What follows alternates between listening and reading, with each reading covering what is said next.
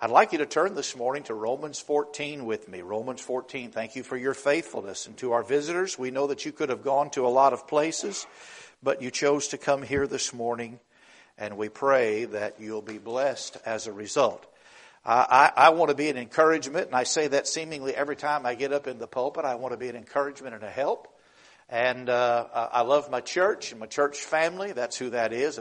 The building I appreciate, but I love my church family. That's who the real church is, are the saints of God. Romans 14.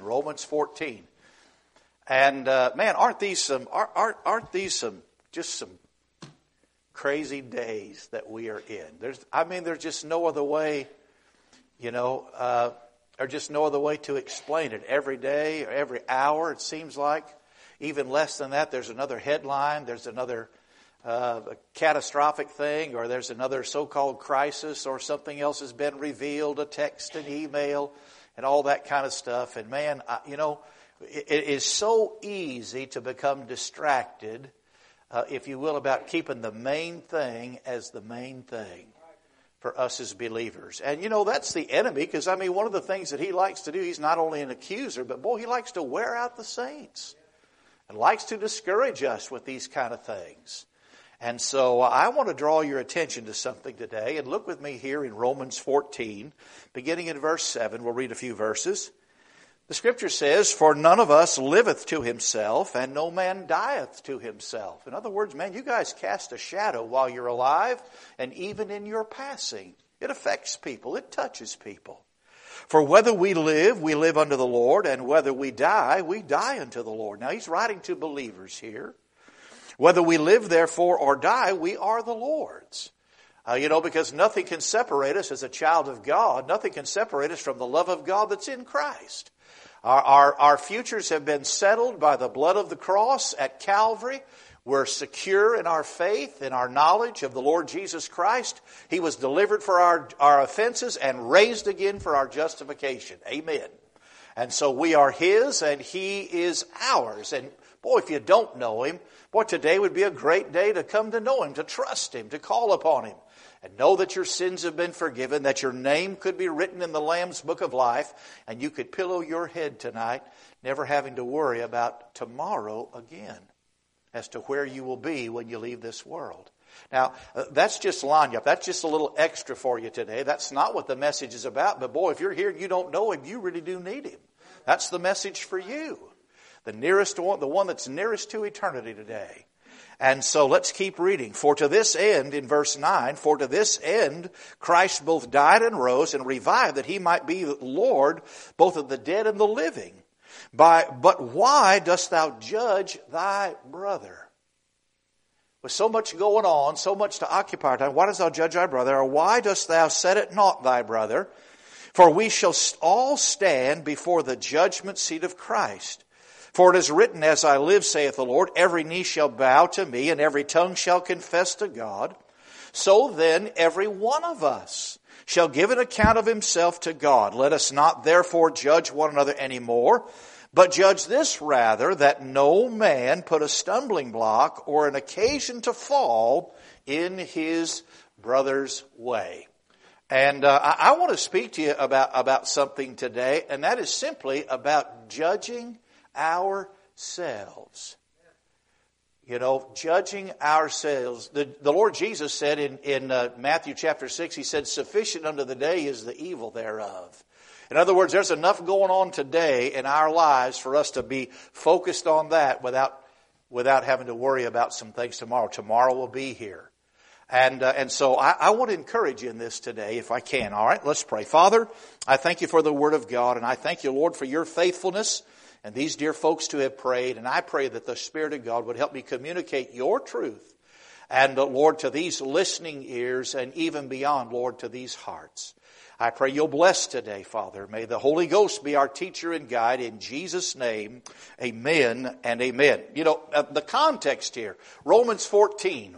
What is this about? The opening verse of this says we're to receive those. Him that's weak in the faith, receive ye, but not to doubtful disputations. In other words, what this chapter is about, Paul is trying to, if you will, illustrate to his readers, those Roman saints, if you will, that life is not really just all black and white or right or wrong. There's a lot of gray areas that are out there. That's why he will go on and say, one man esteems this day, another man esteems that day. But it says, let every man be fully persuaded in his own heart about what is right for him in those matters of personal liberties and so forth. And what I'm trying to get across to you is the Scripture says this in 2 Corinthians 5 and verse 10. It says, for we must all appear before the judgment seat of Christ, that everyone may receive the things done in his body, according to that he hath done, whether it be good or bad. Choices have consequences. Do they not? And my question is, do you ever think much about the judgment seat of Christ?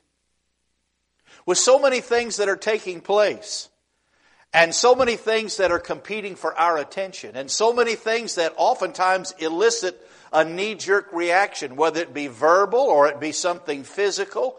I mean, I saw something, it was they had played it, and I never could get the sound. I probably didn't need the sound. There was enough action. But there's something happened at a football game. This is the first football game of the season, and I think it was North Carolina and somebody else, and I forget who the somebody else's were, but there was one North Carolina fan, and somebody said something, and he had enough. He jumped up, and he went right in the middle of those other fans of that other team, and he popped one of them in the face, and then his blue shirt from North Carolina disappeared. And everybody was all over him like white on rice. And I mean, we live in a world that has just got such a short fuse and so spontaneous to everything around us. Even to the place where we find ourselves sometimes speaking about things that we really don't know about. And don't have all the facts. And don't have all the information. And, I'm telling you, I told this to my wife. I've actually thought about calling Adult Protective Services. How many of y'all know what I'm talking about, Adult Protective Services? And I'm not trying to be funny here. I'm being serious. I've done that when I was on the ambulance, when I was a medic. I've called that for situations where elderly people, adults, were being abused by those around them, either by neglect or whatever. And honestly, I've actually thought about calling that. And they want to say, well, who is it? And I would say it's Joe Biden. Now listen to me, I'm not trying to be funny. I think it's cruel. When I hear somebody publicly say, well, I'll be in trouble if I answer your questions. Or I've been instructed to do this. All for the what? All to prop up something? All for show? I think that's cruel. I don't know what they would say to me. I might be on the Secret Service list. Who knows? But I certainly have thought about it because I've dealt with other patients that had situations like that who needed someone to help them.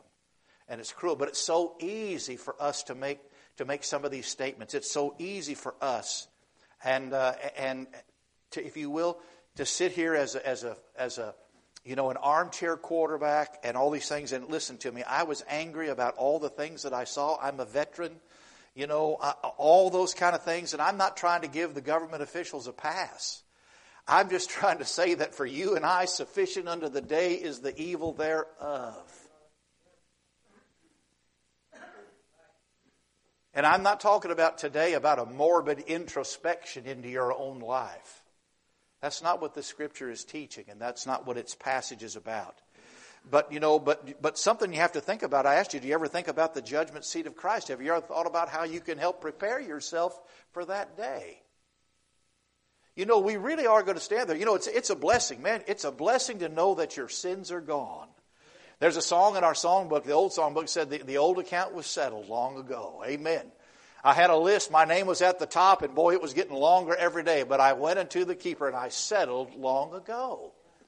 But beloved, there still is a judgment seat for us as believers. Not about our sins, but about what, because Jesus met that when He died on Calvary and we placed our faith and trust in Him. But I'm still going to have to give an account for the life that I have lived since that day that I got saved. And I'm not alone in that. Guess what?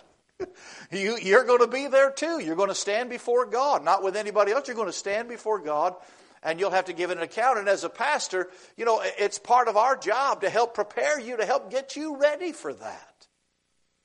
And so this idea of judging ourselves that we not be judged. I know just last week we observed the Lord's Supper. Go with me. Go to 1 Corinthians 11. 1 Corinthians 11. You just turn right in your Bible. Not many chapters over. 1 Corinthians 11. We just observed the Lord's Supper, and we had a little moment there where we were able to sort of do a little inventory, a little introspection in the service. But hopefully you did that maybe more so earlier in the week, or as the day progressed, or whatever. You took a little time to do that. But and I think that's appropriate to have that time. Notice what it says. Look in verse 31. For if we would judge ourselves, we should not be judged. Now, I know the context here is participating in the Lord's Supper, and God would rather have you participate than have you abstain because you're not willing to get right about something. Would you agree with me with that? The Lord wants to fellowship with us. And I'm going to say, I had a wonderful time. We hadn't done that in so long. Man, it was refreshing for me. I just enjoyed it so much. And that time to fellowship together as believers. And so for us, but this is not the only time that we ought to be considering our condition or our state before the Lord.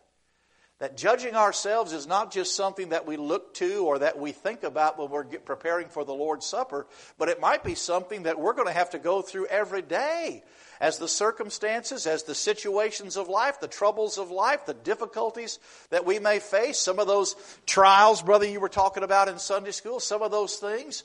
And sometimes our reactions aren't always right, and we've got to be willing to be honest about that and take a look at those things and make those matters right. And keep ourselves, because the Scripture says over there in the book of 1 John, it says about, he that hath this knowledge about the Lord's return, what does he do? He purifieth himself. That means that person is thinking about that the Lord's return. We know there's going to be a bema seat up there. That's the judgment seat of Christ. We know that we're going to have to face that. And so I just have just a few thoughts here about this, but you and I are responsible. I'm responsible to preach the whole counsel of God, but you have a responsibility for your level of participation in that counsel. So what does it mean? Let me get to the first thing. Some of y'all look happy, all right? What does it mean to judge ourselves? Judge ourselves that we be not judged. In other words, what that simply means is to examine ourselves on a daily basis. The word judge here, let's look at that word. Notice what it says. For if we would judge ourselves, we should not be judged. Verse 32, but when we are judged, we are chastened of the Lord, that we should not be condemned with the world. That word judge there means, Brother Lauren, to separate thoroughly. It's kind of like how the ladies do when they're doing laundry. Now, I've been guilty of this. Sometimes Debbie, she's in the nursery. Maybe she's not tuning in exactly right now. Maybe the kids are noisy. But I confess sometimes I have... I forgot about you. And sometimes I confess I have just... I look at that pile right there and I just said, well, son, all that'll fit. Whoop, right in the washing machine it goes. Thank you, brother. Thank you, brother. I appreciate that. Have you ever done that? I want to ask you a minute. Now, some of the guys, I expect that from you, Brother Zach. You're single, all right? And but that's what we do. But this passage says that word judge there means that literally we are to separate these things out. In days gone by, in the days of diapers, not Pampers, young people, young parents and all, there were actually days that we carried around buckets of cloth with us. All right? And they were great for washing the car and polishing after when the babies grew up, and you didn't have to have that anymore. And but at the same time, you would wash those, and in days gone by, there was a scrub board there, and you took that one diaper out at a time. You didn't put them all in there at one time and try to scrub them all at the same time. No, you took them one at a time, and you dealt with that one until it was clean. And beloved, the same thing is true about us, about our behavior, about when we get crosswise with God or we get crosswise with a brother. It's kind of the difference in, Lord, please bless our missionaries, versus saying, Lord, would you please bless Brother Kenneth today and Sister Brooke in Bolivia? There is a difference in that. There's a difference in, Lord, would you bless my brethren at the church, versus me calling your name out and saying, God, help them today. I know what they're facing. It's going to be hot, or they may get hurt, or whatever it might be. There's a difference in those things. We did them, we offended one at a time. Beloved, they need to be dealt with one at a time. So that's really what it means to judge myself. It means, and that word judge means to separate thoroughly. Like separating those clothes, those clothes before they go in the white in one pile, dark in another, light clothes and delicates. Every day the dirty clothes are separated. And this is the reason why, because we're so bad about forgetting. We sort of run headlong, and sometimes the Holy Spirit plays a little catch up with us. Our minds are so active, we're doing something, and then it dawns on me. It reminds me, hey, did you know you said this? You did that? Or whatever it might be. Hey, you need to get that, you need to get that settled, or whatever. But we're bad about forgetting sometimes. We are. We're bad about forgetting. We sort of put in there, Lord, just please search me and try me today and know my heart. And God, please reveal anything to me. And then, maybe you go off to sleep, thank Him for the day and for your family or whatever. And maybe God just wanted you to slow down a little bit so He could tell you about that thing. Like what you said, brother, we pray and we get up and we start thinking and then we do. And you say, Brother Ed, well, that takes time. Absolutely. Absolutely. So every day they have to be separated, and sometimes we act like we're experts when other people have fouled up or messed up. And listen, you understand what I mean about I'm not a judge not lest you be judged. I know that's what the passage says. I know that's what the Lord Jesus said. But in its context about that, what that literally means has to do with the motive. So when you don't know somebody's motive and you render a decision, you rule on their life when you really have no place and have no right to do that, and you don't have all the facts and you don't have all the information, and you render a judgment. Well, you can look forward. Somebody's going to do that to you someday. They're not going to have all the information. They're not going to have all the facts, and they're going to render a judgment about your character, about your behavior, about your family, about your children. It's called surmising, and usually it means to raise suspicions. This comes to my mind. I think about this when Sister Osborne was here and Miss Coker. One day they were out. They like to run the road sometimes, and they were out one day and their car broke down, and they didn't realize. They just saw this place look like a restaurant, and they went in there and they realized after they got in there to call somebody to tell family that their car was broke down that they were in Hooters. And I think it was Miss Osborne said, "Oh boy, if everybody could see us now, I wonder if they saw us come in here," and looking at her and so forth. And if some of y'all did see, you might say, "Well, what are they going in there for?" And I'm just shocked at them that they would go in there, and when you have no idea why they went in there. And sometimes things happen, and I'm going to say sometimes things happen in Austin, and sometimes things happen in Washington. And you know what? And what do we tell ourselves around here sometimes? Things are seldom as they first appear, and things are seldom as they are first reported. Now, we like that when it's involving us. We like that benefit of the doubt, don't we? If you're going to be honest today, and that's part of what this requires, is honesty and humility. I'm not fussing at you, I promise. I'm just trying to help you keep the main thing. Be right with God, walk with Him, enjoy those blessings, brother, and the fellowship of the Holy Ghost, and get on about your business. What happens up there is going to happen. God knoweth. He puts a man in and He brings another man down, or He's going to bring a woman in, or however that's going to be. It's going to be. I just have a responsibility to try to live that quiet and peaceable life. To pray for those in authority. I don't like everything that they do. I don't like what happened to our soldiers and these people that were over there and helped us, and we've left them, betrayed them. As a veteran myself, I'm greatly offended, angered. But it doesn't mean really that I just sit at the house and rail on them. You remember that passage? The wrath of man worketh not the righteousness of God. Please hear me. I'm not fussing at you. I didn't vote for him, okay? Again, I'm not giving them a pass. I'm just saying I have enough to take care of in Ed Tierbach's life. And you have enough to take care of in your life. Amen. You know, and it's a folly to judge others. Let me illustrate it like this. I mean, you know, sometimes we seem to assume that, seldom do we assume the best about people. Seldom do we do that. And sometimes we ascribe to them bad intentions and evil purposes that may not be true. I mean, my mother had dementia.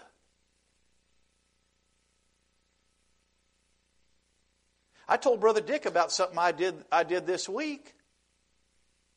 You know, I was flushing out the tanks in our RV, and I emptied the tank, and I closed the valve, and I purposely left the water on because I wanted to flush it, clean it out, and then put my chemicals back in it. And I told myself I'm going to go in and set my reminder for 10 minutes, and I got in there, and man, I got on the computer, and I looked at something that we needed for the camper, and all of a sudden, man, it just dawned on me, son, I let that water run. I went outside. Sister Linda, look up. It ain't time to pray. Sister Abby. Well, I'm in good graces. A young person did this. And next thing you know, I get out there and I have Brother Doug, I needed a plumber. All right. I had water coming out the vent pipes on the top of my camper. Boy, I'm glad y'all think that's funny.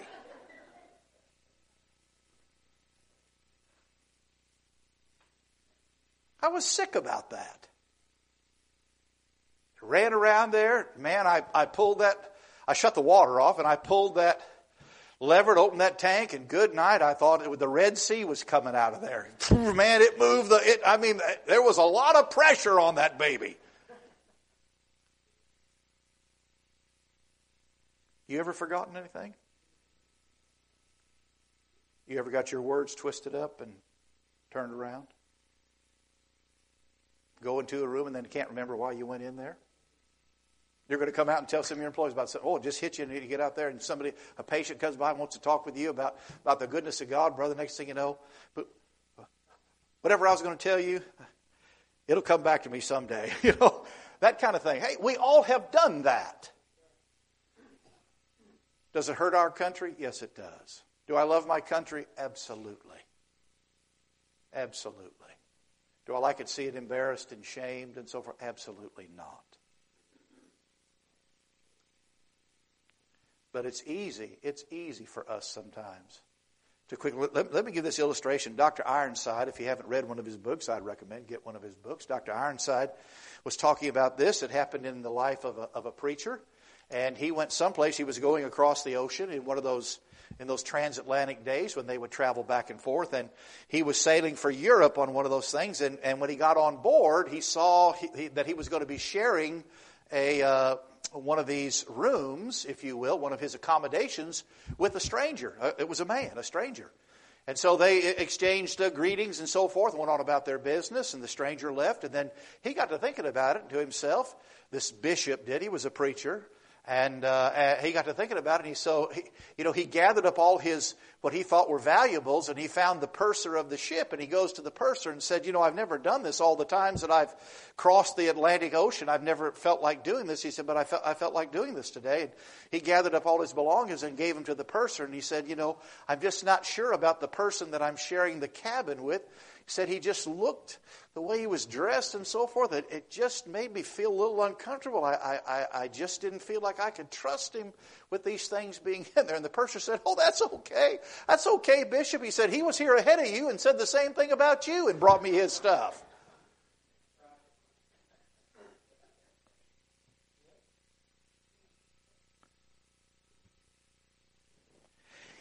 If we would only learn to examine ourselves with the same enthusiasm that we seek to examine others. Did you hear that? If we would learn to examine ourselves with the same enthusiasm that we seek to examine others.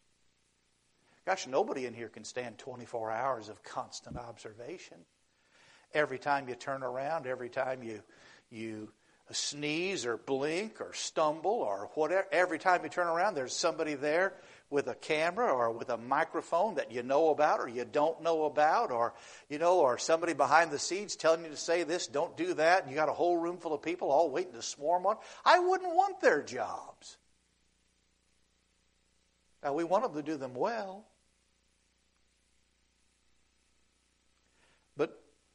So when we examine ourselves, that's what it means to sort through our things, not sort through my things for a little bit and then spend the rest of my time sorting through on your things. What does it take? Second thing, what does it take? It takes a desire to please Him who loved us and gave Himself for us. It takes a desire to not want to have broken fellowship.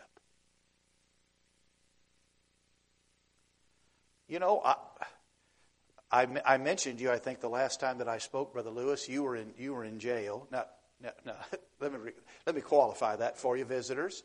Brother Lewis preaches in the jail sometimes, but he was in jail that week, and Sister Sherry was back there, and I asked the question about, did you ever get whipped or not? Did they ever have to deal with you? And she was like, well, I don't know. Oh, come on, I know they did. And then you told us this morning in Sunday school, which I'm not going to repeat. If you want it, you got to get the whole message, all right? But my point is that I talked about that, and it is that what does it take? It takes a desire in our hearts. Beloved, it takes a desire in our hearts that we want to please our Father. When I hadn't done what I was supposed to do, the last person that I wanted to see come home was my dad. If I had instructions or whatever, if I had a responsibility and I didn't do them, the last person I wanted to see was my dad come driving up in the driveway, because I knew either he would ask me or he was going to see that it wasn't done. And I couldn't think fast enough on my feet as a young boy about the reasons why I didn't do it. And the Scripture says, in the moment, in the twinkling of an eye. I read somewhere one time that was the speed that it takes for a glimmer of light, like to reflect off something, hit your eye and be reflected back out. I don't know how they measured all that. They can do all this stuff these days. How fast the twinkling of an eye is. Like milliseconds. That He's going to come, and on the way up, I don't think you're going to have time to say, gee, I just remember I don't exactly know how that progression's going to be. I just know we're going to be changed, because flesh and blood comes apart, beloved. It comes apart after about 40 miles an hour. Did you know that? That's one of the reasons why when I was in the military, they took a picture of my foot. I was on an air crew, and I said, why are you doing that? You got my fingerprints. And they said, well, they won't be here if you crash. He said, but your foot's liable to be there. It'll still be inside your boot. And I thought, gee, you are really a comfort to me,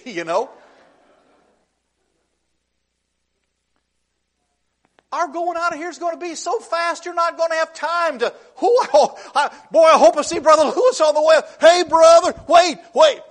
You're not going to have time to do that. You're certainly not going to have time to be doing it about yourself. You say, Brother Ed, well, I ask God to forgive me and I do all these things. But there's something about that word judging. One of the things that later on, when they got in trouble, they were sickly because they didn't discern the Lord's body. That was a part of that judgment, that separating. They just really didn't give it much consideration. And listen, I'm not trying to make you neurotic.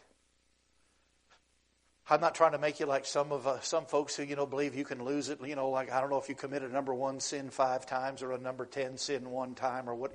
You follow what I'm saying? It's not about that. It's about resting in our faith and resting in the Lord. In that He said it is finished, but it is about the maintenance. Everything about you guys that have your own tools and your own job, your own businesses and the like.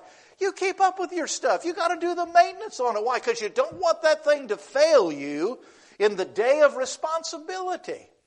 I mean, I watched a program about these soldiers. A guy was embedded with these Marines, and there they are. They were in Iraq at the time, and the wind is blowing, and the helicopters are taking off, and it's blowing camel droppings and everything. What are those guys doing? Some of them, they got their weapon apart, and he's got it looks like a cosmetic brush, ladies. And he's in there with a cosmetic brush, and he's got all them pieces put apart, and he's just brushing, like raking leaves in in a windstorm. But he just stayed with it till the helicopter was gone, just kept brushing that stuff, and putting it all back in place and keeping it all clean and lubed and ready to go. Why? Because he knew that thing might make the difference between life and death. Now, I know that our home has been settled on the day that you got saved. But gosh, I'd like to have a full reward. I don't want to lose something because I didn't do something, because I omitted something or I committed something and I didn't get it taken care of. And to be conscious of that. In the course of our talking, in the course of our living, in the course of our speaking, that, hey, I'm going to be judged. You know what that Scripture says? You know, I remember Brother Rogers used to have a poster in his office that said, what if every word that you said was recorded? And underneath that it said, by the way, it is. Jesus said we're going to give an account for every idle word. And what I'm asking you to do, believe that as much as you do John 3:16.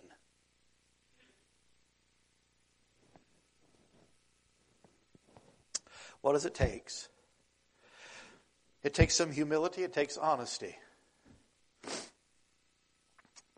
Sometimes the way we handle things, we blame others. We saw that this week, didn't we, in the news? We blame others, anybody that we could be out there. I'm surprised that the military leaders haven't had to fall on their own sword yet. That may be coming down the road. I don't know. Secretary of Defense and Chief of Staff and so forth, as more of this stuff is revealed and whatnot. I mean, they got to play the blame game up there because nobody wants to be accountable. And beloved, I don't want to be like the folks up there. I'd like to be like him. And I know so would you. Confess and forsake them. Ignore them, and as this passage says, that God will chasten us. Because if we don't judge ourselves, He will judge us. Why? Because He loves us. We're His children. You've been saved by the grace of God. So virtue asks the question, am I on the right track? It means doing a little inventory. What are my ambitions? What are my appetites? Have you looked at those lately? Do you examine those things? Are you leaning in one direction more than the other? Has something now got your attention that you find yourself doing more than you had in the past? Is it taking you towards the light, or is it moving you away from the light? Because we're all the time bombarded by so many different things that are competing to influence us. And you got to keep yourself upright. It's almost like being on the boat. You got to get your sea legs, don't you, a little bit, so that you don't fall over if you're in stormy water. You got to get your sea legs. And that's what we're talking about here. But you having enough concern in your own heart and mind to consider that in your walk, to judge yourself. My hands, my work ethic. You know, one of the things we're supposed to do when we come to the house of God, brethren, we're supposed to be able to lift holy hands without wrath and doubting. That means that we worked hard this week. We earned our pay. And we didn't do it with a bad attitude. And we didn't chew on the boss. And we didn't, when he wasn't around, we didn't malign his character and say how sorry they were. You know, man, Brother Earl Hughes used to say, poor preach, poor pay, brother. You know, I mean, that puts it right back where it belongs. I'm just saying that our work ethic, our hard working. And when we find something amiss, we must condemn it and deal with it. You know, Demas didn't do that. The Scripture says of Demas that he, having loved this present world, Demas hath forsaken me, having loved this present world. There was a time, you read in the back of the book of Colossians, and Demas was right there with him, and he was listening and reading. He saw the things. But something happened. Something touched him that went untouched in his own life. Hymenaeus and Alexander, they were supposed to learn not to blaspheme. I don't know what those guys did. They overturned the faith of some about the resurrection and the like. They were messed up in their doctrine. That's usually what happens to people. But maybe when they were corrected, they ignored it. I don't know. And when you go off, it's almost like the angle in geometry. If you're right here, y'all remember that back in those painful days when you were in school, the angles of geometry. You get right here, and here's one of these arrows, one of these rays represents the will of God. And you make the wrong decision. Next thing you know, man, you're taking off in this direction, and the will of God is down here. And the longer you go unchecked, the further away you get from the will of God.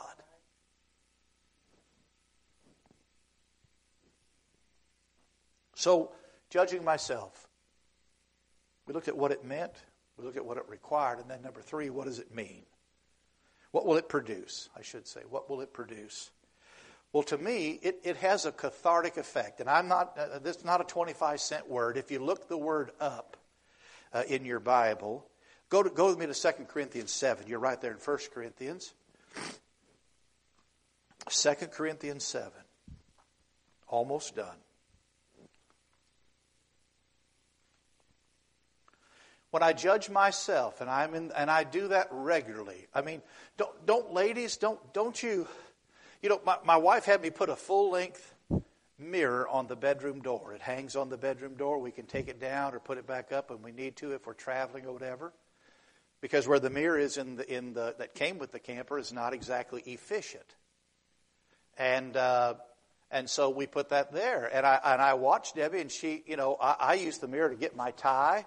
And so forth. But I watch her, and she's looking at stuff, and she's checking the bottom of her hem, and she's looking for this, and she's checking all that stuff out. Before she ever comes out of the bedroom, she sort of checks herself over. Ladies, don't y'all do that all the time? You do. Well, the same thing is kind of true about when you go to meet the world. When you're going to step out for the day, you kind of have checked yourself over. Or you get through something and maybe it agitated you. Maybe you just need to stop for a minute and check yourself over.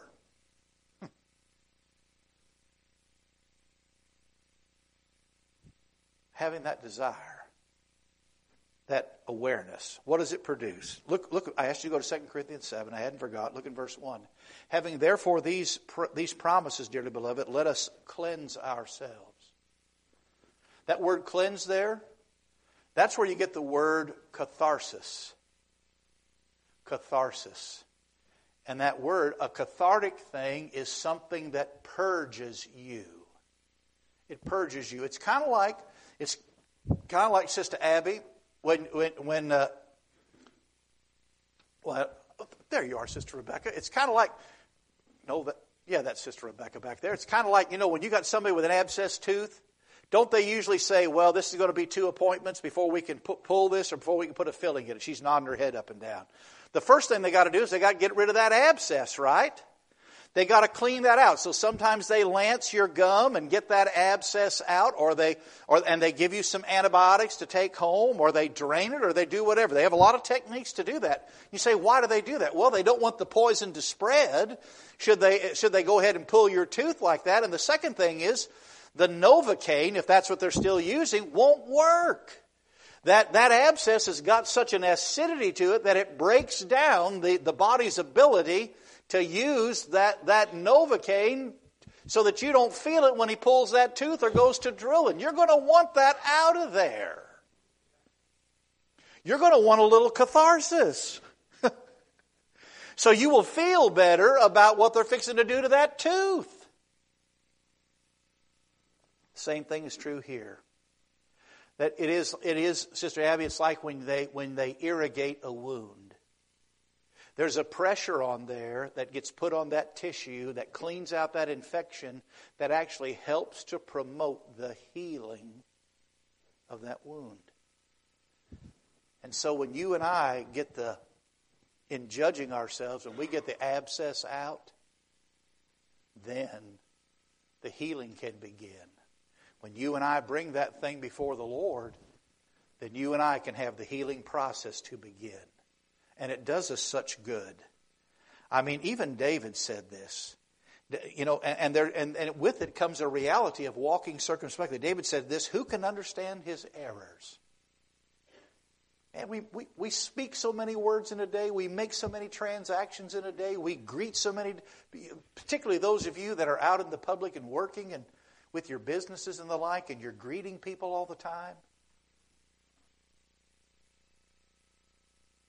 David said, "Cleanse thou me from secret faults. Keep back thy servant also from presumptuous sins. Let them not have dominion over me. Then shall I be upright, and I'll be innocent from the great transgression." Cleanse me from secret faults, even things that I'm not even aware of in the day, that I might have it. And because what happens, if what this will produce is that you, beloved, will not become calloused in your walk, as we see so many people today. You see so much stuff in social media, how hard they are and how ugly they are, and it's just another log on the fire, and man, they're going to burn and all this kind of stuff. It's like when Jesus said, "Man, you know not what spirit you're of." I don't want to be guilty of that. I want to be a good citizen as well as a good Christian. I want to vote, use all the legal things that I have, recall and referendum, and you say, "Well, that stuff doesn't work." I differ with you. Those founding fathers put it in there for it to work. And there still is a God in heaven that's over all this mess. And sometimes, it's been said, talking to God about the problem is more than talking to the guys with the problem about God. You won't be calloused without feeling, and you won't be careless with your walk and your life. The desire of our heart should be to avoid that divine displeasure. Go back to Romans 14 and I'll be done.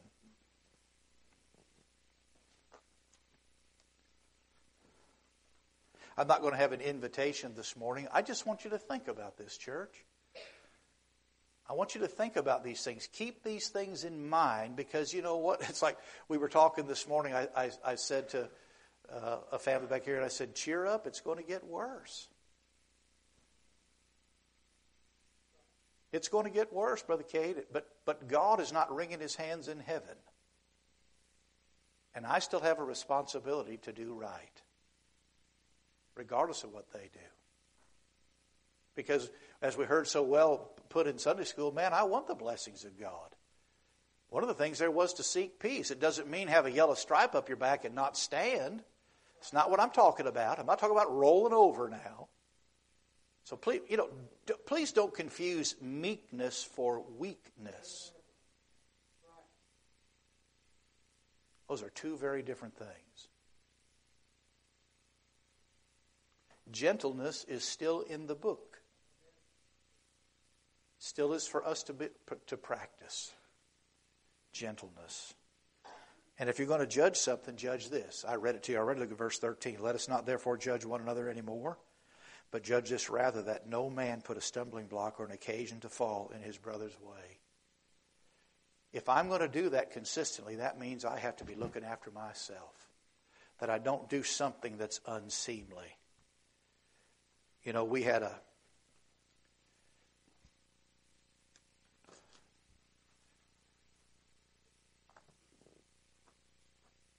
there was a visitor in the park, and they just took it upon themselves.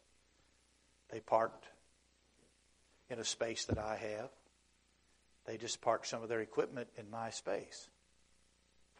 I had already moved my truck, and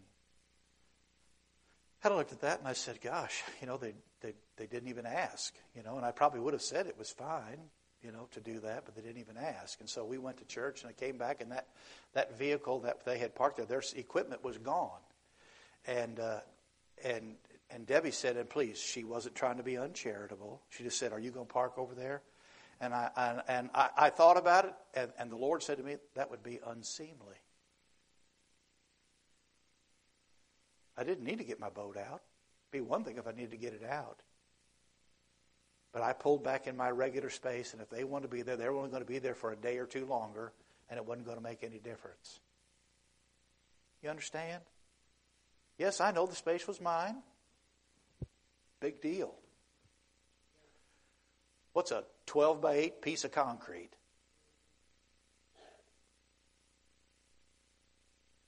I'm just saying that be mindful of yourself in these days. Don't fall prey to that stuff. It's so easy to to get on board. Do you remember when David was there in the cave and his men were saying, "Oh man, there he is. You got him, son. You can get Saul."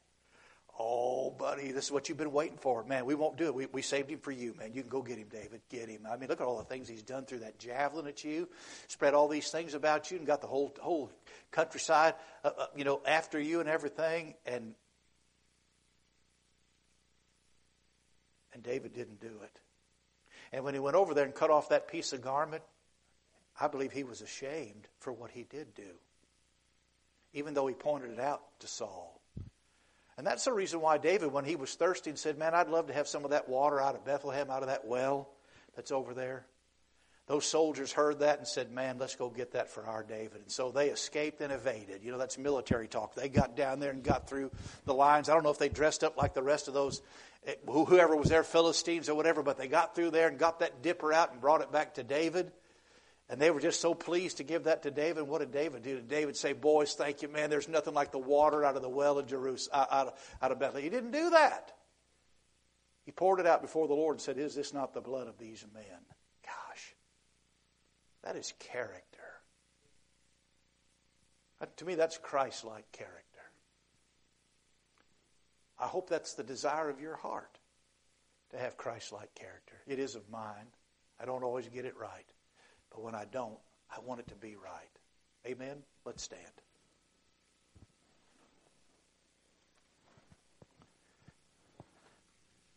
I promise you I wouldn't try to make you feel bad today. I just want you to be mindful of some things, because you and I are supposed to be ambassadors for the Lord. And if we get in some offhanded conversation someday, some visitor may walk in here and hear how you just kind of piled it on with somebody else that maybe you'll never see again, but this person walked in and they remember you. I will tell you, seniors, some of you weren't here on Wednesday, and I promise you I'm going to be done. It's just now 12:03. The power company met at Splendor Cafe and Barbecue, and we asked the waitress, we were getting ready to pray over the food, and it hadn't arrived yet. We're getting ready to pray, and I asked her, I said, "Is there anything that we can pray about for you?" And she just kind of looked, was kind of taken back by that, and she said, "Well, this is the first day of school for my children. Would you pray for them?"